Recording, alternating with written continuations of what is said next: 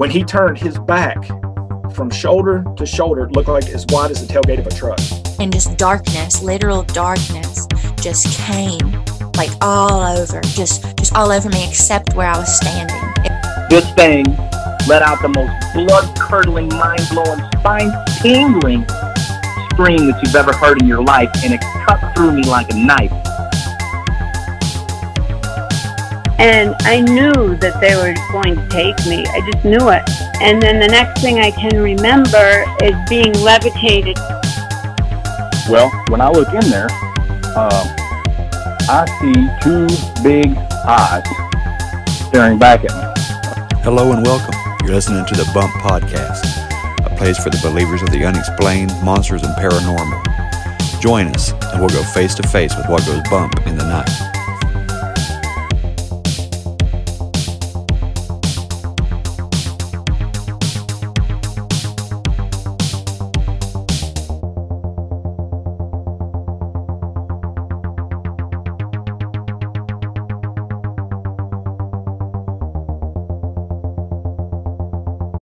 Hey there, believers. I got a good episode for you today. On the first episode of season 3, first episode to be recorded in 2022. Today I'm bringing on Andy McGrath. Hold on a second. I had an update pop up on my computer. I had to reboot. We have Andy McGrath coming on from Beasts of Britain. He has a very popular social media presence. He's written a book. He has a podcast. He's out there doing it all. Okay, holding down Great Britain on their cryptid community, and I'm really excited to have him on. I know I might not sound that excited, but I've been battling a virus of some sort for about a week, and it's rough. I ain't gonna lie. It's rough, but the show must go on, right? I'm out of banked up episodes, so instead of just laying low, we're gonna do the show through it. So if I sound like trash, I apologize. If there's a few pauses or coughs or whatever in here, just bear with me, all right? But I'll go ahead and bring Andy on, and let's get into the Beasts of Britain. This is cool.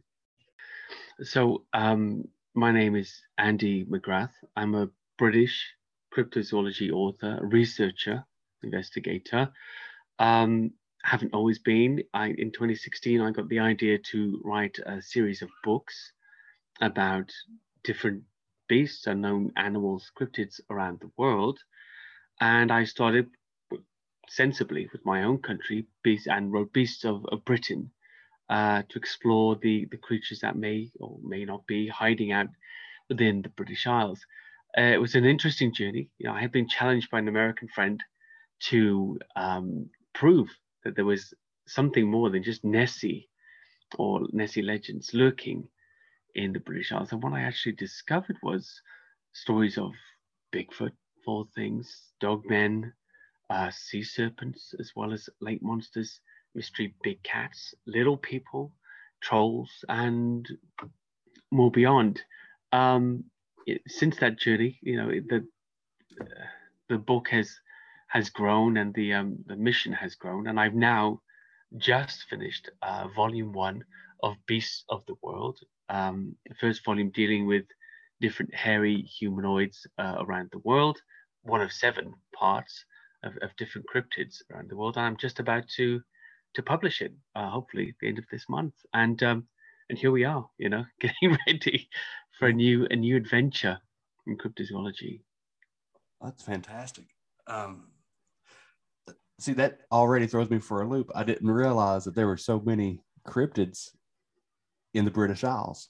I know of a couple of sea serpent kind of folklore or whatever, and I've heard about the little people. But yeah, I wasn't familiar with the larger kind of cryptids.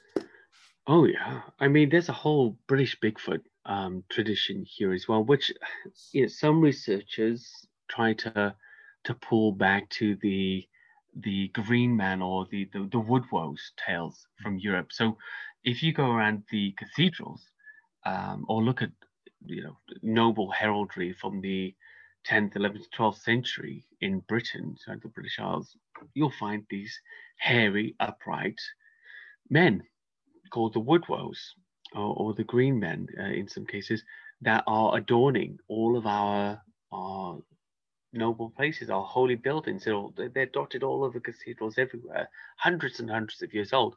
So a lot of researchers look back and say, well, look at that. This is a sort of a proof that people were seeing animals like this, or let's say creatures like this, way back when, in the Middle Ages, now in the medieval period. But for me personally, I'm more perplexed by the modern day reports of British Bigfoot, of which there seem to be many, really many. There are a few collectors of these reports in the UK, far too few, unfortunately, but there seem to be conservatively a couple of hundred reports. Let's say 20 or 30 of those look very reasonable, as far as reports are concerned, descriptions, etc., without Bigfoot on the brain and other issues like that.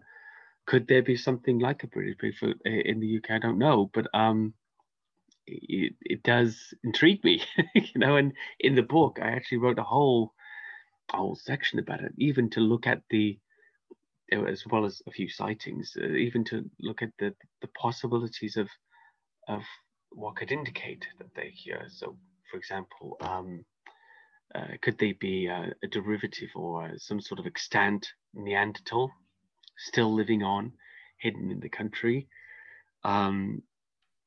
How would they have got here? This is an island. And then we looked into things like the Doggerland Bridge that used to exist between Europe and Britain, which was possibly submerged about 6,000 years ago, and out of which they've dredged up and trawled up many tools and skeletons and mammoths and all kinds of other bones and indicators of a landmass that was once occupied there. And it's fascinating to me, as well as we mentioned earlier, looking at the holy history, the pomp and the pageantry of how these creatures might have been represented in the past. Right. That's interesting that they would have them on cathedrals and religious landmarks and stuff like that. Oh yeah. Yeah. It must have been revered pretty highly.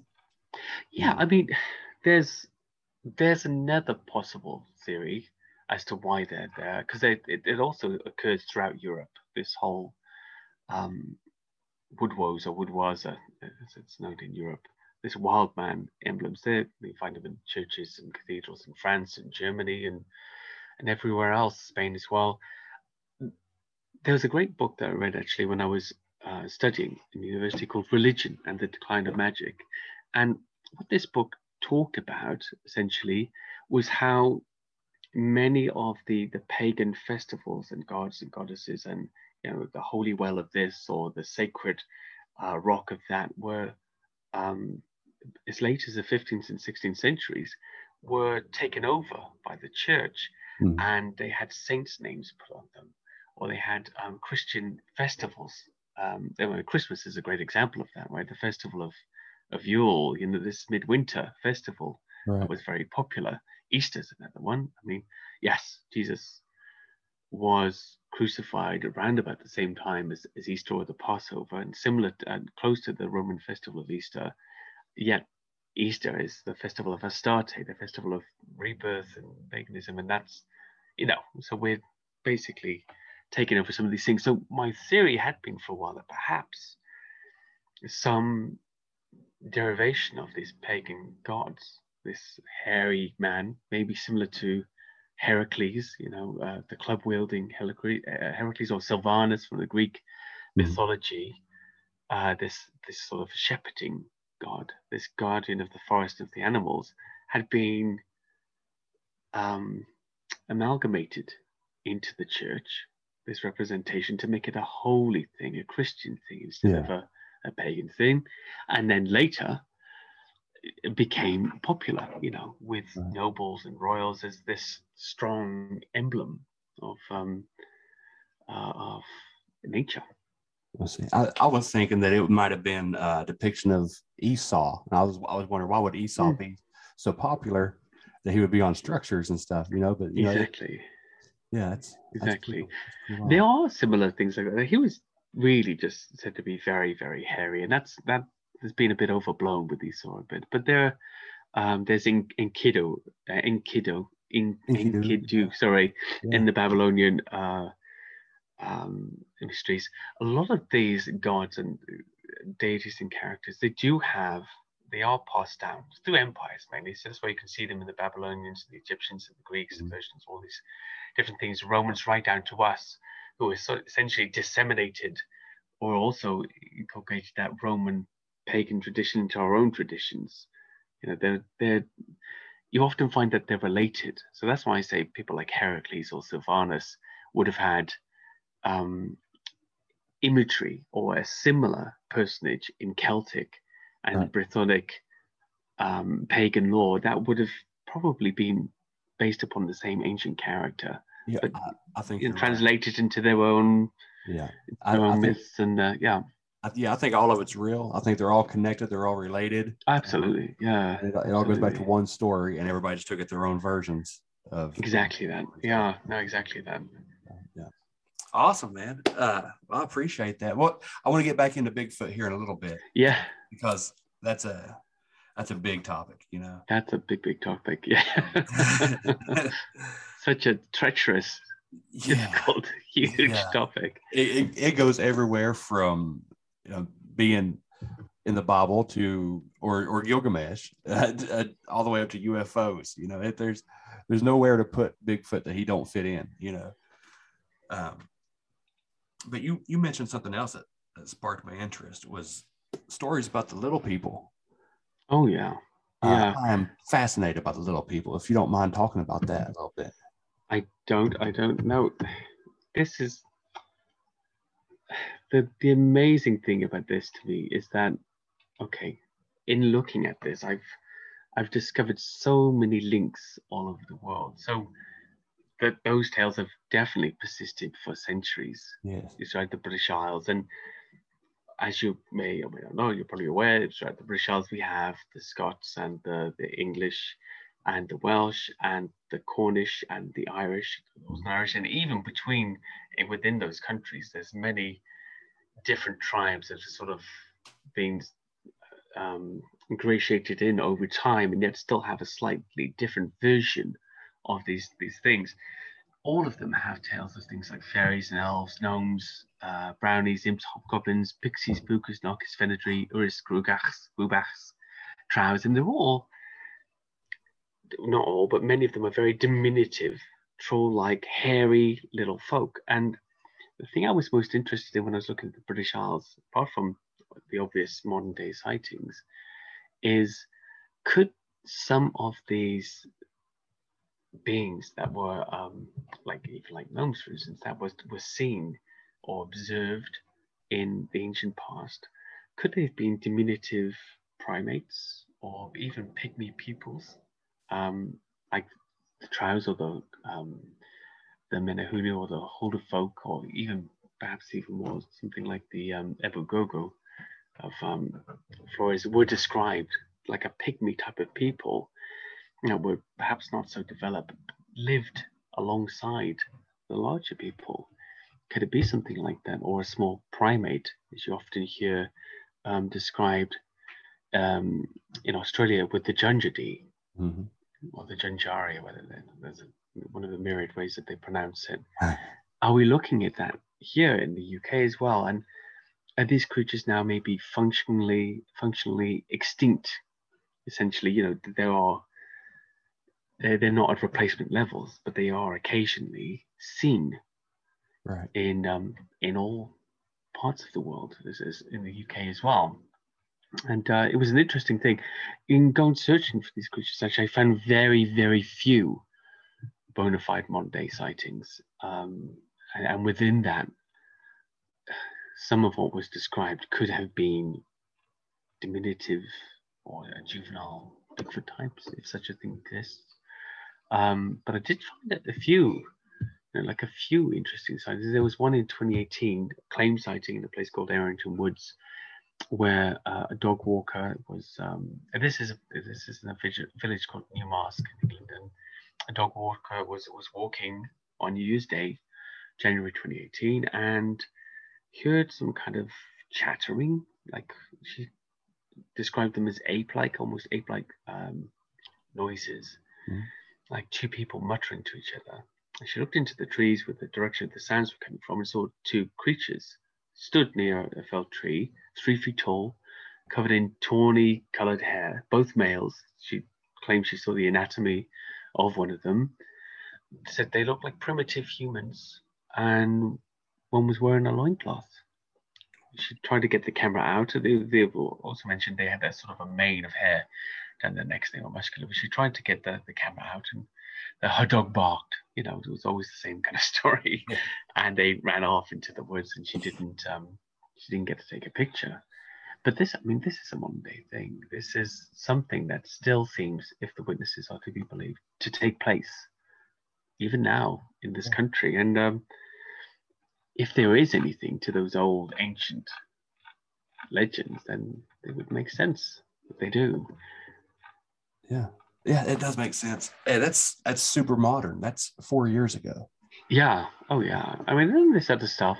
There's other stuff as well. There was a great one in a place called Woodford Bridge, Love Lane and Woodford Bridge in London, which is, there's a lot of leafy areas of London, by the way, so it's not the most urban area of London, but still, it's a residential area, and there was an old lady just come out of a flat, turned the corner when she saw a hairy creature, 4 feet tall, with really big feet, that looked at her with animal eyes, just pass her and leap over the wall into a public house called the Three Jolly Willies pub, and this was at 3 p.m. in the afternoon. She just walking around the corner, just some old bird, and then suddenly she's confronted by a 4-foot hairy creature, not an ape, according to her, or some escapee. And of course, any such creatures in this country are closely monitored. If there was a missing chimp or a gibbon or something, we'd know about it. Everybody would know about it. Well, yeah, that leads me to this, because you nailed it while you were talking. I was thinking there's probably not a whole lot of territory that hasn't been mapped in detail over there, right? Like it's not like America where there's, or even in my state in West Virginia, there's miles and miles that nobody goes to. Like there's places that no one has went to in years. Yeah. I just imagine, I've never been over there, but I kind of picture it a little different. Like you guys probably have a more thorough grasp on your regions, right? I would say yes. I mean, definitely in comparison to somewhere like the United States. I mean, I was even astonished whilst landing in Atlanta airport, just for some change. I think I had to connect there somewhere. I was astonished by the endless forest that I saw just stretching out to the horizon. I thought, this is around the airport. This is I'm not assuming we're in the woods here. This is just a bit of forest. And yet I can't see the end to it. So no, we don't have areas like that, but it's topographically, the UK is it's very surprising. So I went looking for this information because, of course, when you talk about things like this, the first thing that comes back to you is always, well, the UK is not really that big. There's 67 million people who live there. It doesn't have huge forests. So where are these creatures living? And I went searching for some evidence as to, could there be, if they do exist, could there be somewhere where they could hide? Excuse me. And what I found was something called the UK National Ecosystem Assessment, which was obviously taken, to look at the land we have and how it's being used, and is it healthy? Is there room? This was done in 2012, fair enough, but not a lot has changed since then. And what they actually was surprised to discover was that only 6.8% of the UK's entire land area could be classified as urban. Wow. Yeah, and within that, it's even that by the way, that includes rural settlements and roads within that as well. And what they discovered within the 4 primary nations, like the UK, England, Scotland, Wales, Northern Ireland, is that in the nations themselves, it was even more dire. So England, which is the most populated nation of 54 million people, 10.6% of the land was urban. Scotland, 1.9% of the land was Scotland. Right. And let's say it's about 2/3 the size of England, something like that, or maybe slightly less than that. 3.6% of Northern Ireland, 4.1% of Wales, and in those smaller Celtic nations, I think Scotland's population is approximately 5 million, Wales 3.5, Northern Ireland 1.5 million people. So again, there's this situation where there's not a lot of people about. Yeah. It actually means that there's a whopping 93% of the UK combined that's not urban. And then they looked into the land itself. So they found that 54% of the land in the towns and cities was also green space, parks, allotments, football fields, railway sidings, and waterways. Yeah. So there's plenty of places to hide. Yeah, there is. And you find that a lot. Sorry to jump in here, but when you step outside, I live just on the edge of London. When you step outside for even, a mile, 2 miles, suddenly you're in the countryside, and British people are on the path kind of people. We don't have a lot of wild campers or many hunters. Right. We go for these walks in the countryside, and we go along these regulated paths and, places where it's easy to get back from. Right. I think there's room for something to hide. Doesn't mean it's there, but there is room. I love it because I've watched some wild campers on YouTube, because I know it's pretty strict out there about where you're allowed to camp and stuff. Yeah. I watch them and I think, how cool of a place would that be to go? Because you don't have to worry about large predators. You don't have to worry about bears and mountain lions and wolves.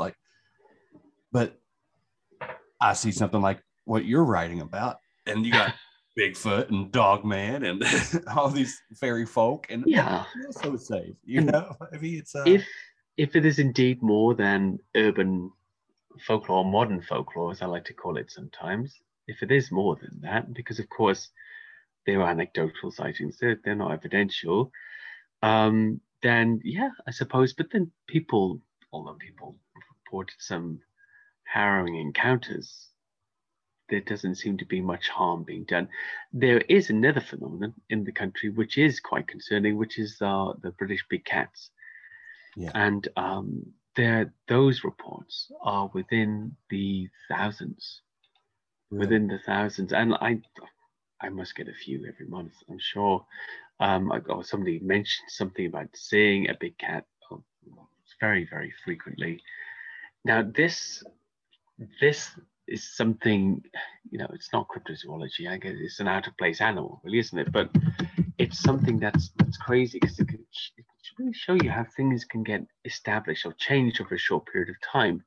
So you may be aware that before 1976, anybody in the UK could own more or less whatever animal they wanted. Mm-hmm. And it was very popular to own status animals like big cats if you had a country estate. So normally things like pumas or melanistic leopards or jaguars were very, very popular. Right. And people got fed up. I think there were a few incidents. People weren't keeping them properly, and suddenly then in 1976 the British government introduced the Dangerous Wild Animals Act 1976 to regulate them. Now, what this resulted in really was very, very expensive conditions for pet owners. People weren't really keepers, but they were pet owners. Maybe this thing was just wandering around on their farm on a lead. And now you had things like Section 3 CNF of the Act required that any animal consumed at all times, if it's being kept, only under the authority of the license, be held in accommodation which secures that the animal will not escape, suitable as regards construction, size, temperature, lighting, ventilation, drainage, cleanliness, and which is suitable for the number of animals proposed to be held in the accommodation. And also, while any animal concerned is at the premises where it normally will be held, its accommodation is such that it can take adequate exercise. What kind of enclosure do you need to have for a puma to to take adequate exercise. Right. Something really severe. And this was introduced really without any thought as to what these people were going to do with these big cats. The zoos weren't offering to take them. Right. Of course, for a zoo, actually, this is an expensive venture. They're not charities. Right. And many people, it's claimed at least, many people just let them go. Right. In the 1970s. And since that time, throughout the country, bit by bit by bit, reports started to increase of cubs as well as fully grown animals. And it would seem that we have a sizable big cat population. I don't know how many, maybe a few hundred, roaming the country after dark. Yeah. But you'll have that. We have something similar down in Florida, around the Everglades.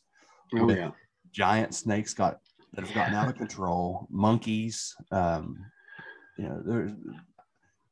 It's like the invasive species capital of the world. I love it. Yeah. They're offering, money for people to come down in the summers and help wipe out iguanas and pythons. Yeah. Because it's just so overrun down there. I mean, they're just such an adaptable animal, the python. Right. I mean, I've seen a lot of things on it. I mean, I did look into Florida with my new books. I did a little bit on the skunk ape, as you would, and just on the types of monster imposters that could possibly account for it. And there really are quite a few. I think there was quite a few monkey facilities in there, and several of them were damaged during storms, which led to, I think, several escapes. I think there's a whole population of what are they called now? I'm just looking for it here. Are they rhesus monkeys or something else? Let's have a look. I've got the information here. Okay,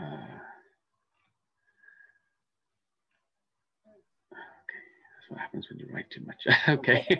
Okay. So I was just thinking, I don't know what people are going to think of the new book, but I was just thinking, gosh, Andy, get to the point. Where is the information? Okay, so there's several primate facilities in Florida. There's the one in Hendry County, Sanctuary, the Center for Great Apes, been in labs and circuses and things in Wachula. Several escapees have happened from there, but I didn't mention it completely, but there's a whole population of monkeys, and I'm sure people were complaining that they had was it chlamydia or something? Probably. I don't know. I don't know how they've all got chlamydia, but somehow it's actually funny. There's in the I don't know if you remember the famous Mayaka skunk ape photo. Oh yeah, it looks like an orangutan, and the letter written by the anonymous, a lot of people doubted it was a genuine old lady, but there's so many complaints in here that she's got to be an old lady. And it's almost proof in itself, the way that she talks about things. And things are still in her apples, right? Yeah, stealing her apples. And here we go. This is a great bit. I've got the letter here somewhere. Okay. At the very least, this animal belongs to a place like Busch Gardens where it can be looked after properly. Why haven't people been told that an animal this size is loose? How are people to know how dangerous this could be? If I had known an animal like this was loose, I wouldn't have approached it. I saw on the news that monkeys that get loose can carry hepatitis. That's it. They're very dangerous. Please look after this situation. I don't want my backyard to turn into someone else's circus. Now, when you're looking at what this reports, I really look for character in them, actual character, things that you can't emulate if you don't belong, to that part of society or that age or whatever. That right there, that's something that cannot be copied. Only old people have that kind of gripe. Right. They only old people think that way. I don't want my backyard to turn into someone else's circus. Yes. That was the clincher for me. I thought this is genuine. This is 100% genuine. Whatever she's captured, she definitely experienced this thing. And she's pissed about it. Really pissed. Oh yeah. Yeah. He was not happy. Well, let me ask you, what got you into the topic? You said you haven't always been there. No. Was there a personal experience that you've had, that something you couldn't explain, or? No, I've actually never ever seen a cryptid, and I've had a few funny experiences in the woods, but I really put that down to a kind of Bigfoot on the brain situation. You know, if you're out in a dark, shadowy wood all by yourself for about 6 or 7 hours at night, you're gonna start playing tricks on you. You know, your mind plays tricks on you. I've never seen anything, but I really love this stuff from when I was very young, a young teenager, I think. I used to say it'd been about 25 years in 2016, but you know, I kind of gathered that was around about 15, maybe younger. I started collecting clippings, and every time there was a documentary, you know, obviously the regular stuff like In Search of and Arthur C. Clarke's Mysterious World were high up there. But every time there was a new documentary, a new Loch Ness sighting, which you sort of are regularly every year in the UK, I'll collect it, look at it, and started to get interested in other things around the world as well. Ogopogo, I can remember having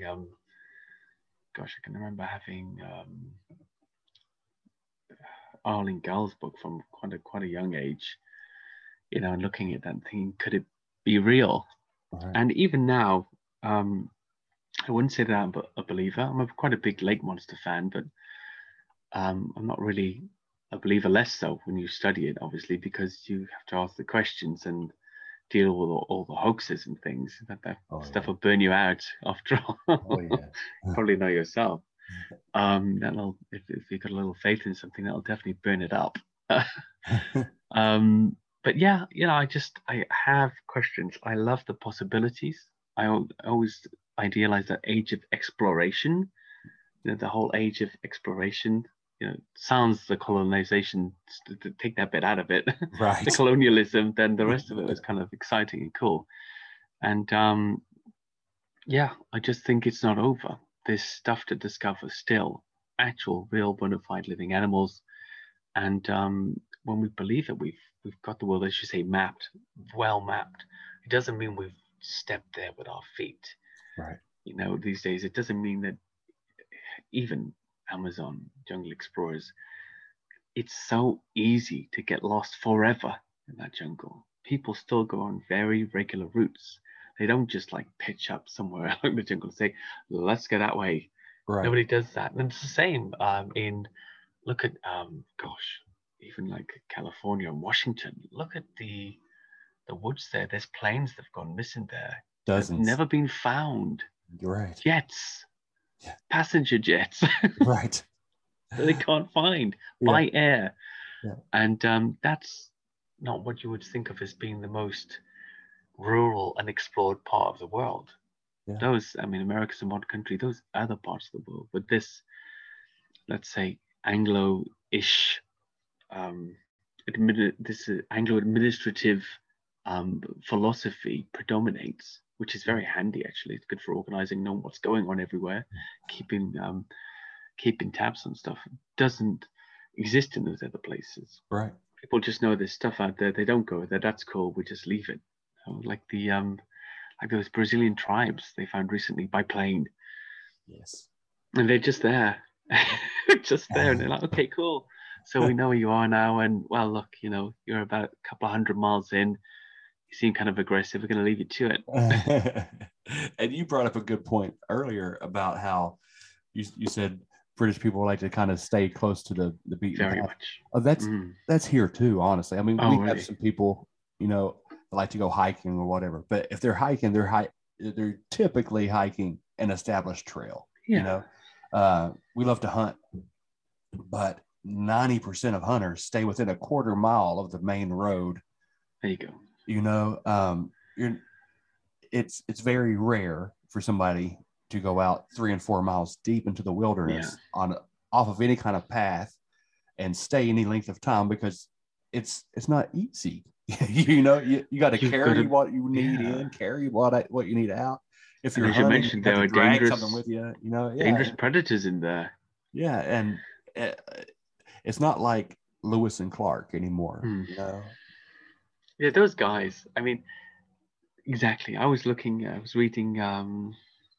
what's that awesome guy's name? I was reading it. Goodness, now I've forgotten to do completely. What's his name? my brain is melted. Oh yeah, okay. Who allegedly discovered the Mary Coxey anyway? Let's just find this amazing guy. Okay, of course, Colonel Percy Harrison Fawcett. Okay, Colonel Fawcett, and he went into the Amazon looking for the lost city of Z with his son. He was eventually lost looking for this, but he described finding this strange sort of part man, part Neanderthal-like tribe called the Mary Coxey when he was in Mato Grosso state in Brazil. And you read something like that and I think this guy described all kinds of things as well, like a dog with a double barrel nose and everything, and everybody saw this, he's making it on a giant spider, and people, apart from giant snakes and possibly even in the Apatosaurus, but people thought this guy is really making stuff up. He's just one of these 19th, early 20th century style explorers that would go off and come back with these wild tales, right? Wow. But later, actually, they have discovered a double-nosed hound. Basically, it's called the Pasha Navarra, the double-nosed Andean tiger hound. So one of the descriptions he made in this book and sketched it, which was sort of sneered at the time, turned out to be completely true. Yeah. And it's a strange thing to add on to another list of unlikely creatures and peoples. And I just think, those guys, they went out there, they risked their lives essentially, and in his case, lost them. Yeah. Looking for this new adventure, these new discoveries. I'd love to be I'd love to be one of them. I mean, I would go with some sort of savant of navigation if I did, because that's not really my strong point. But I think that's part of the appeal, especially for men our age. That sense of adventure. Yeah, cryptids give that to us. There's still something out there to be discovered. There's still some reason to explore. I love watching movies about that kind of stuff, about grand adventures and exploration. And I'm constantly reading books about discoveries and treasure hunts and stuff. And we still have that in cryptozoology. Yeah. It's just like a beautiful marriage of, what is out there. The promise is still there. Yeah. And it's a strong promise because they keep finding, like the rock stars of cryptozoology, those guys are still undiscovered. But there's a steady list of frogs and monkeys and apes and even goats and large animals that are discovered every year. And some of them, they found a new whale in California, off the coast of California, I think just last year, the year before. I forget what they've named it now. But it was a new type of whale. It wasn't a small whale. Right. It's a new species. That's California. Right. Right? This is California. It's not like it wasn't in the middle of the Pacific Ocean when somebody was shipwrecked and just noticed some specialists, in cetaceans said, thank God I was shipwrecked here. Now I noticed this new species. It's in California. People are probably seeing them all the time and just never knew. Hang on a second. This is a completely new type of whale. Look at the okapi and things like that. It's that's the Congo. I mean, the gorilla, the Komodo dragon, they're kind of getting a bit on now. They're getting a bit older, but there's still things out there, and I think that was the main point we made, and that's always my view. People aren't really stepping off the path. Yes, we've surveyed it, we've got it on satellite, but nobody's going there. This episode is brought to you by Visit Williamsburg. In Williamsburg, Virginia, there's never too much of a good thing. Whether you're a foodie, a golfer, a history buff, a shopaholic, an outdoor enthusiast, or a thrill seeker, you'll find what you came for here and more. So ask yourself, what is it you want?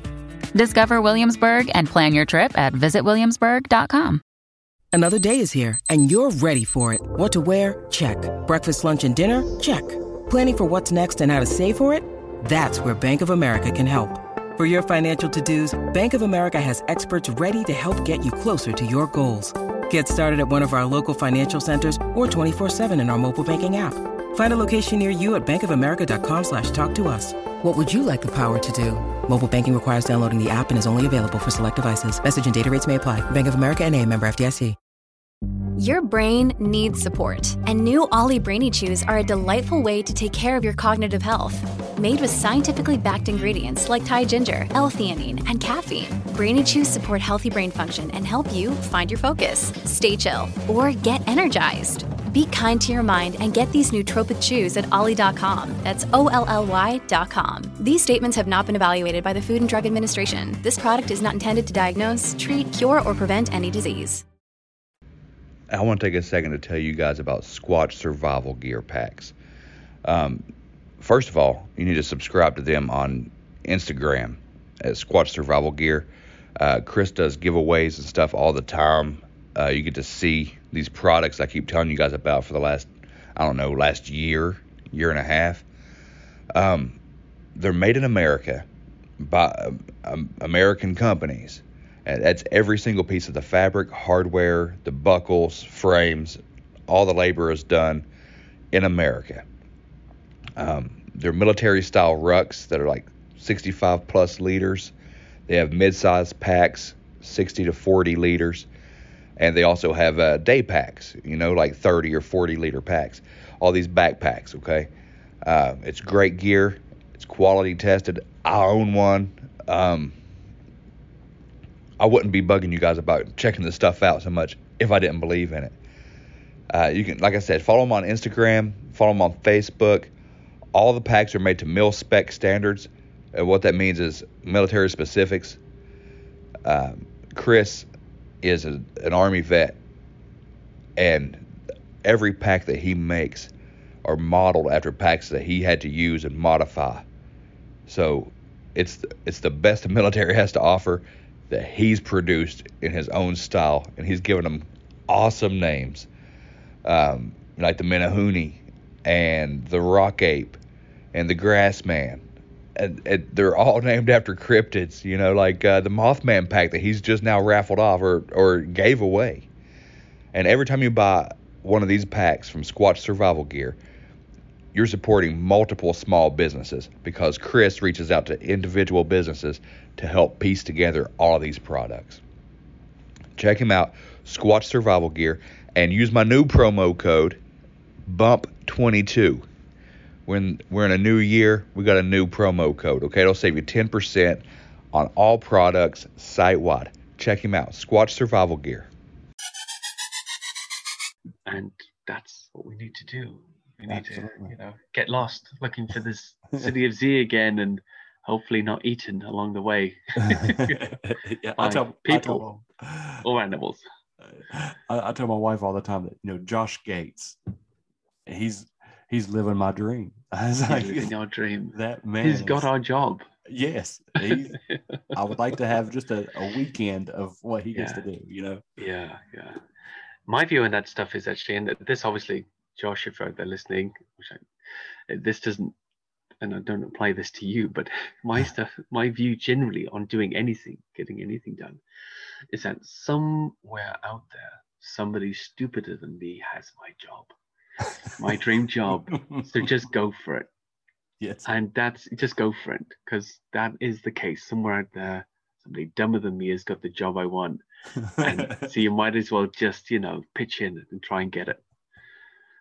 I love that. Yeah. That's right. Josh, don't have to worry about Josh Gates ever hearing this either. So, well, just in case, we don't mean you. We think, we respect you. But yeah. Oh yeah, absolutely. Well, Andy, is there any favorite cases that stand out to you that you wanted to go over in particular? Yeah, I could have a look at let's have a look at this, a few of these new ones here actually in the new book, because anybody who's heard me before has heard a lot of my Beast of Britain cases. I'm going to look at here actually is and these aren't my cases, but I did paraphrase some of them in the new book. What I really liked about this, I don't know if you know Marie Jean Kaufmann, the famous wildman researcher, French, but also mainly researched in Russia with people like Dmitry Bayanov and Boris Boshnev and Igor Burtsev, who's still around. She recently died at 101, I think, or 102. Wow. Yeah, I mean, just an absolute legend of a lady. And she went to the Caucasus and catalogued and detailed these sightings along with her team that people had of, a wildman-like creature, a Bigfoot-like creature, you could say, but more Neanderthal-like. And she, I'm just reading through her stuff, and I did report on a few of the sightings she included in the book. I paraphrase them, but just really amazing. This one I really love, and it's about 3 almasties that are witnessed in the early 1930s by in the Republic of Kabardino-Balkaria and the Alpine pastures of Elbrus, and there's a shepherd who first reports seeing the creature's called Zagariv Chagir. He's tending his sheep high up in the slopes, and it's all sort of mountainous there and very hilly. And he's forced to take refuge under a rocky overhang because of some heavy rain. And he gets under there and sees that there's 3 almasties, these sort of wild men, sheltering under it as well. He's a bit frightened, but he decides he's going to stay there anyway. So the rain's really heavy. So both parties keep their distance from each other, looking, looking at each other, but not having any interaction. Rain stops, he comes down from the mountains, and because it's perceived to be bad luck to see an almasty, he doesn't say anything about it. He's keeping mum. And the following morning, he's awoken by the cries of his fellow shepherds who are running down the mountain with a herd, saying there's 3 almasty into the rock up there. So he confesses to one of the elders of the village then that he'd seen the same almasties the previous day, and 15 or more shepherds, curious shepherds, go up and surround the rock and just watch the creatures until like lunchtime. Wow. And they described them. As they described, there was there's 3 creatures, medium size, 2 of them, with breasts of women, extremely long and covered with hair over their bodies. The head hair is always differentiated, by the way. And the third, which was a bigger creature, was a male sitting in the middle of them. They're all hunched over with their heads down. I suppose try and keep a low profile, right? So one of the witnesses, an elder, describes them and says their heads were very ugly, not nice at all.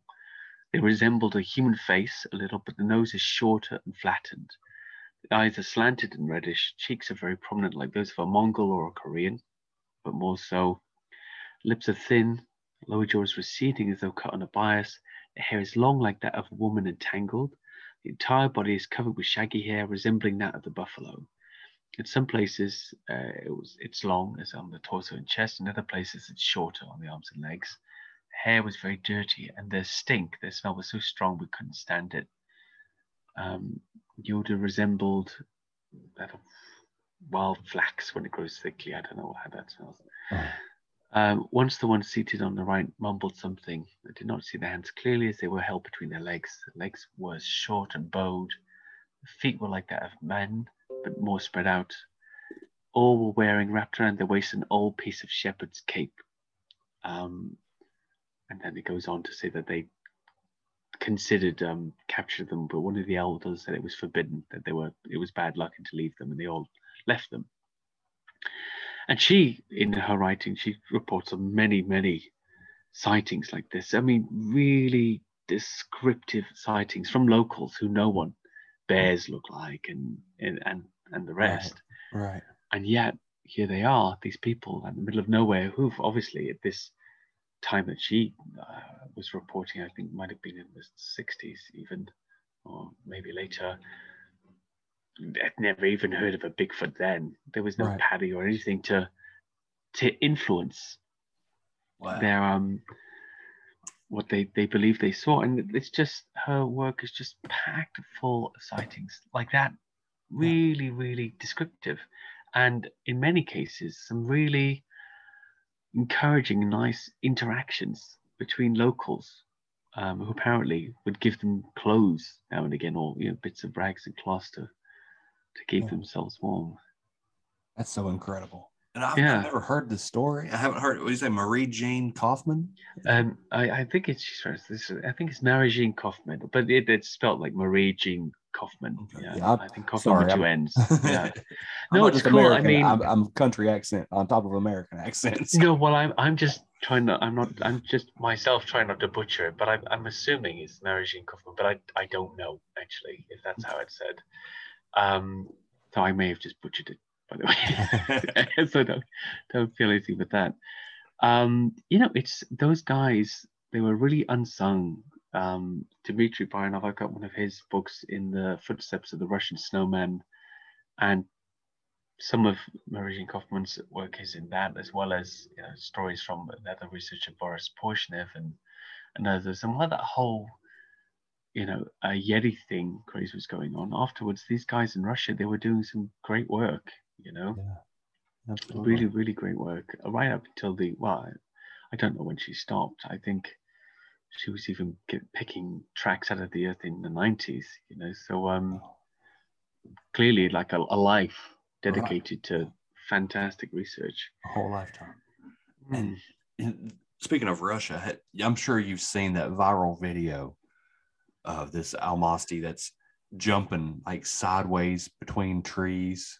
Yeah, I've seen that sort of almost like knuckle walking between trees. Yeah. I saw athleticism. About 10 years old or something? Yeah, something like that. There's an account, Squatch Me Now. Okay. He's on Instagram. He's super popular on like TikTok and all that. Yeah. He has it on there as like one of his top viewed, most believable stories, and it's coming out of Russia. Yeah.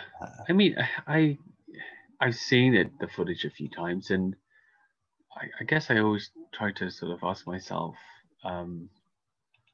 if you're going to fake it, how would you fake it? Right. How could it be done? If I can't figure out how it could be done, that at least has to be the beginning of credibility in my mind. Yes. It doesn't mean it's not fake, but the movement seems very difficult for a human to replicate, unless that was actually a huge chimp, a huge male chimp that was kept and owned by somebody that they filmed running across it. That's a possibility, but the fact that it probably is a real animal seems quite likely. Yeah, I think so. There's I don't know if you obviously remember the Todd Standing stuff. Oh yeah. And when the Discovering Bigfoot movie came out, I went on and did a little thing about it. So first of all, a little post on Facebook saying, yes, this has got to be it, and everything. And some really trusted colleagues just sort of rinsed me out.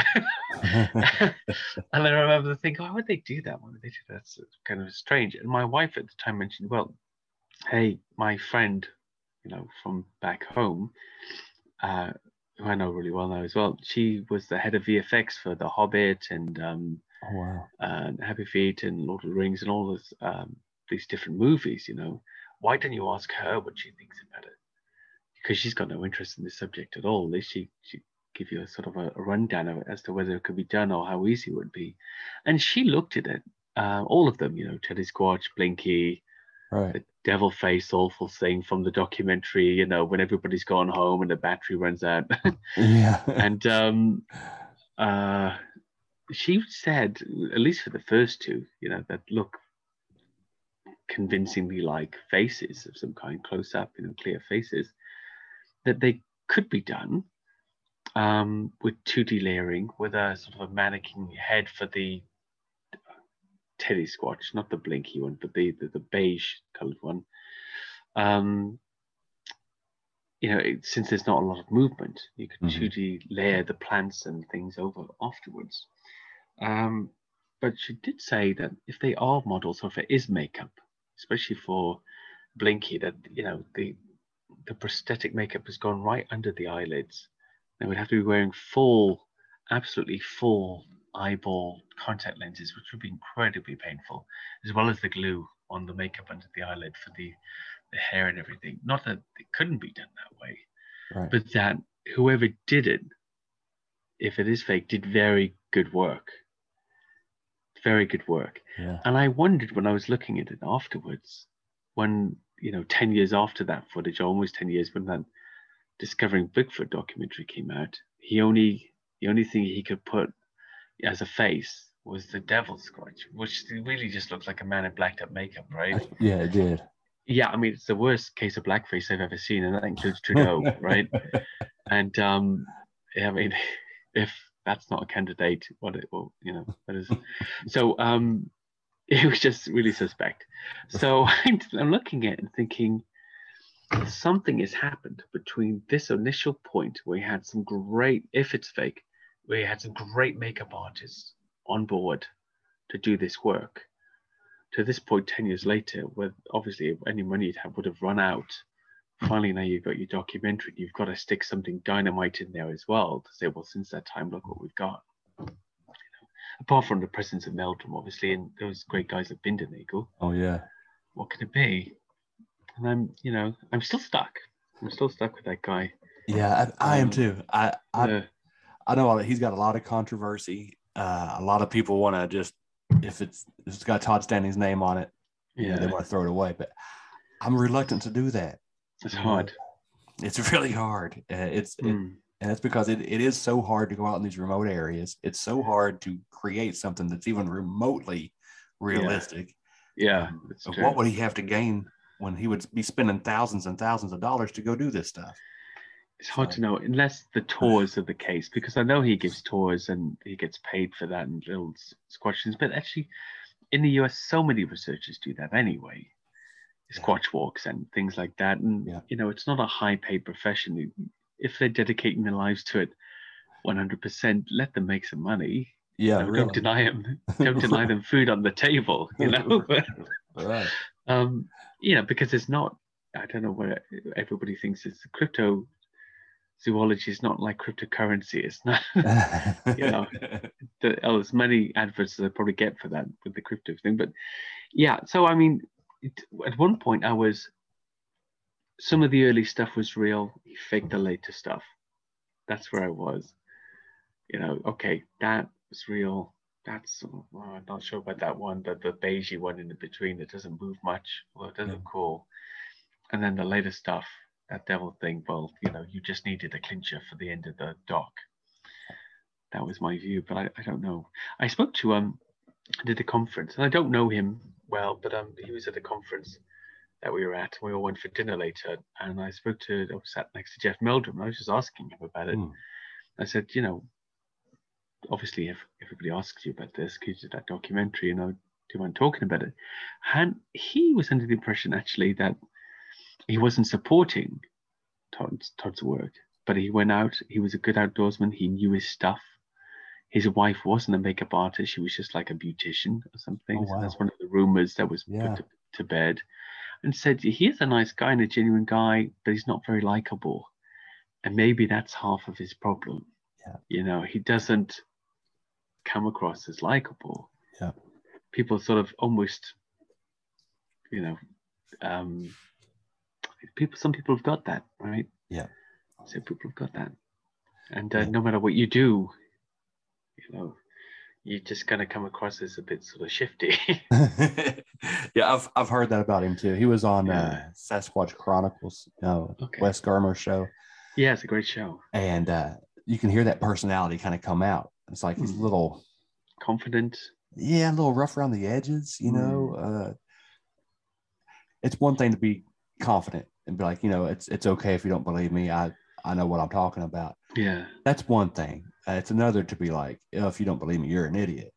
You know what I mean? It's like, come on, back off just a little bit. Well, if you've got evidence, I'm not a big Attenborough fan, right, by the way, but when did Attenborough rock up and say, well, either you like what, you believe what we've just shown you, or you're a complete fool? Right. That's not his closer at the end of it. So it's, for everybody out there, by the way, you're all fools if you don't believe this. It's I wonder if this thing comes from sometimes when you've been attacked by so many different people. Sometimes, yeah, it's not unusual to seem defensive all the Yes. time. But the only thing that the first listener gets from that, it's not the whole background about how you were attacked for 10 years. They just get that you're really defensive and overconfident. right. So they just see the product of it, and that's all they got to judge on. Yeah. And that's a difficult thing. I even factored that in. Is that it? Is that it? You've just been called a liar for 10 years. Your back's gonna be up a bit. Sure is. Of course, yeah. Everybody in the community has kind of said, no, not you. Don't want you. Right. So and there's the possibility that he had some genuine things happen initially, and he's just so eager to convince you that he'll throw a reenactment in there, maybe and get busted with a little hoax. And it's human nature, It is. And at the end of the day, when these things are making money, these big production companies, they're throwing something your way, making you a documentary. They want something. Yeah. They got to pull something out. Yeah. Whether that's, listening for knocks in the woods and looking terribly shocked and surprised all the time, or what, whatever it is. Right. Yeah. I'm really adverse to it. I want that adventure show. I want that out in the wilds of Papua New Guinea somewhere, searching for pterodactyls and shit. But me too. That's what I want. Running away from, angry tribes whose customs have accidentally stepped all over, which will happen. I'm over friendly and I'm bound to shake the wrong hand or give 2 kisses to the chief's daughter, 1 on each cheek, continental style, and get myself, get a headhunter after you. Something, just some angry people, because people the world over, if you step on their traditions, sometimes they don't know enough about the world outside to expect you not to know. Yeah, you have a little bit of a culture shock when you get out there. Yeah, I've done it before. I have too. Yeah. Now, speaking of documentaries, there's a couple that I'm looking really forward to coming out this year. One is going to be called Masters of the Hunt. So that's something to look for. I'm not sure exactly what platform it's going to come out on, whether it's Amazon or what. But again, that's with Trey from Squash Me Now. He's going to be doing that. Cool. And there's another one. I don't know how you feel about the paranormal or the woo factor of things. Yeah. But if you're into the paranormal and that kind of stuff, there's one called Dark Holler that's going to be coming out. Super good shows. I've talked to the guys that are behind all of it, and those I highly anticipate. The way they go about things on Masters of the Hunt. They're looking for Bigfoot. Just that's their goal, and their approach, the way they describe things, it's things that I've never heard being tried before. So I'm super excited about it. Even if they get nothing, to that then. Even if they get nothing, I'm excited about how they're going to go about doing this. So. Well, that sounds. I mean, on the paranormal side, I'm not that interested in it because it's essentially, prospective zoology is that's my passion. Yeah. But still, I love finding out new things and any new methods. I'm looking for any new methods to steal. Yeah. That's good. So I'll be watching the Masters of the Hunt with eager interest to see what I can credit them for when I include it in my next expedition. So before we wrap things up, if you don't mind, tell me about whatever you do have coming up. Any kind of books, any kind of works, expeditions? Yeah. What you got? Well, I've got Beasts of Britain. The Beasts of Britain book, the audio book has just come out. So for all of those, and I'm not narrating it, by the way. So if you do listen to it, listen in an English accent, but an understandable one, clear and cadence. So this guy, he does a really good job. So if you commute, you travel, you like to read on the go, and not sat down in the corner, then that's a great one. It's about 8 hours 15 minutes. Nice. I think the book's about 355 pages, so that's that. Then Beast of the World, Part 1, Volume 1 of the 7-part series will be out hopefully by the end of the month, and that's called Hairy Humanoids. And I've spoken about a few of the cases in there tonight, and basically looking at the different types of, and I call them humanoids because some of them are not quite ape-like or not really classifiable, but look at different types of these hairy humanoids, like the big giant man apes like Bigfoot, or the wildman types like the Almasti that we just described, or the Barmanu, or the woodwose. And then other things like relic apes like the Yeti, like the skunk ape, and more besides, Littlefoots, monkey monsters, dogmen, amphibious anthropoids, which is a bit more ambiguous, like that last section, but covering these different types of creatures that we are sometimes lump into this one Bigfoot category, but actually could be physiologically quite different to one another. So that's the book. That's volume 1 of Beast of the World, and I'm already hooked in now to writing volume 2, which I won't tell people what that's about yet. It won't be about hairy humanoids, but it's within the 7 volumes we want to go into every cryptozoological arena in the world and flesh it out. Hopefully, in as logical way as possible. That's so exciting. With some personal opinion chucked in there for good measure. Well, I will clear off. Well, I'll probably need to buy a new bookshelf anyway, so I'll make sure I save some space for thank you. Beasts of the World. I want to get all 7 volumes there. Yeah, absolutely. Thank you. And am I mistaken, or do you not have a podcast?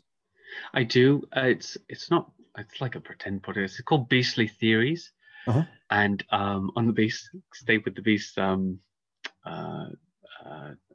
call sign there. For Beastly Theories, I describe it as it's a low-tech, low-key, low-brow endeavor to discuss the highs and lows of cryptozoology research, and it's basically an exercise in nepotism. I just call people up I'm really interested in chatting to, whether people are or not interested in listening to them, and in the lowest tech way possible, just with my computer and a set of headphones and no intros or anything. I just chat, I just waffle at them for about 2 hours and we just chat. And there's about, the moment, I don't do lots of regular episodes, there's 59 episodes on there at the moment. Nice. Covering all different types of things, and people like Cliff and Jeff and Lyle Blackburn and others on there. Their interviews are on it, but also people you might not have heard of before, like Colin Keelty, who had some strange werewolf experiences in the north of England, and this great guys got a group called Irish Aquatic Monsters, who basically look into the whole history and newspaper clippings and stories of Nessie type creatures being sighted all around the island. I think they've also got several books, but one great one called The Seal Serpent Theory, which was a great read. Obviously it's quite obvious what they're implying by the title, but yeah, it was very interesting. And other things besides, like my good friend Scott Modis, who passed away this year, the Lake Champlain researcher, Scott Modis. We've got quite a few interviews with him, talking about his great Zeomaro carcass theories, and yeah, just more and more and more besides. And I will be booking in several more people in the year to come. Some interesting chaps. Yeah. Awesome. And chapesses. Well, I got one more question for you, and then I'll let you off great. for the evening. I'll try and make it short this time. I promise. No, you're good. And this is the most subjective question of all. What is your theory about Bigfoot? I know you've mentioned Neanderthal, possibly. Yeah. What is your take on Bigfoot? I really think, and this is inclusive of the mainly ape-like types that are described in my new book, I believe that they're all some form of higher apes that we haven't classified. Even though I mentioned the Neanderthal theory in the book for things like wild men, it doesn't really match. I mean, Neanderthals, as far as we know, were probably no less developed mentally than Homo sapiens. And I think really probably if you saw one in the modern day all suited up and a nice shaven haircut, it wouldn't look any different to any other London commuter, that would greet you or barge you down the escalator on your journey into the big smoke. So I think that nearly all of them are some form of higher apes, apart from the monkey-like monsters that are most likely, and possibly the dogmen too, some form of extant giant monkey that still exists in some lost places in the world, and maybe in countries like our own is functionally extinct. Yeah. Fantastic. I'll take that. Answer long. Because I have no clue, I thought that it used to be, I used to think that it was a relative of Gigantopithecus, maybe. Yeah. Maybe. Yeah. But who knows? I hear so many stories. I've done almost 100 episodes now, and close to half of them are Bigfoot related. I just get more confused as we go, so I just figure I would ask.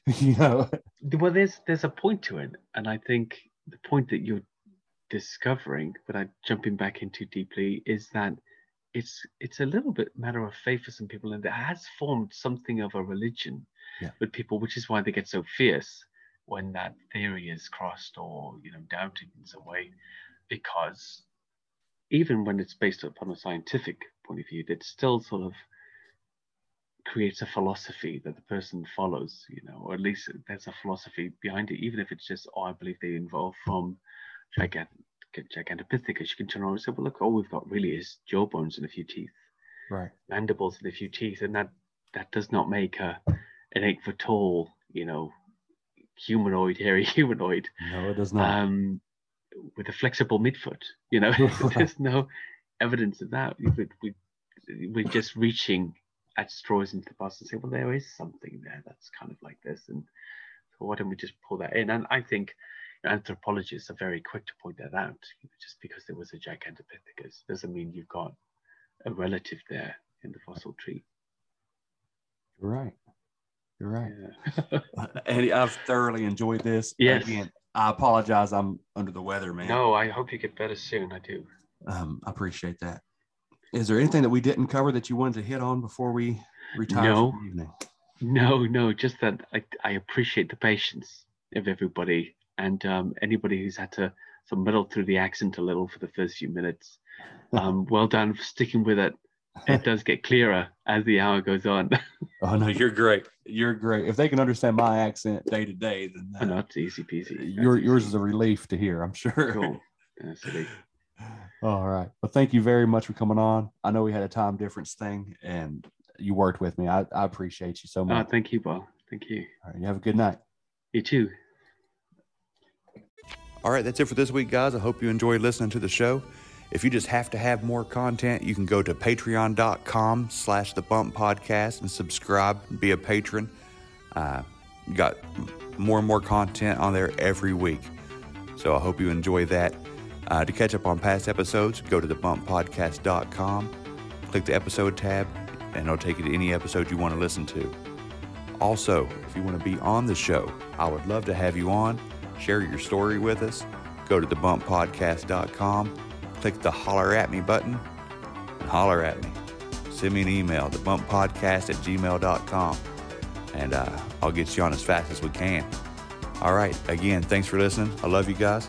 Until next time, don't stop believing.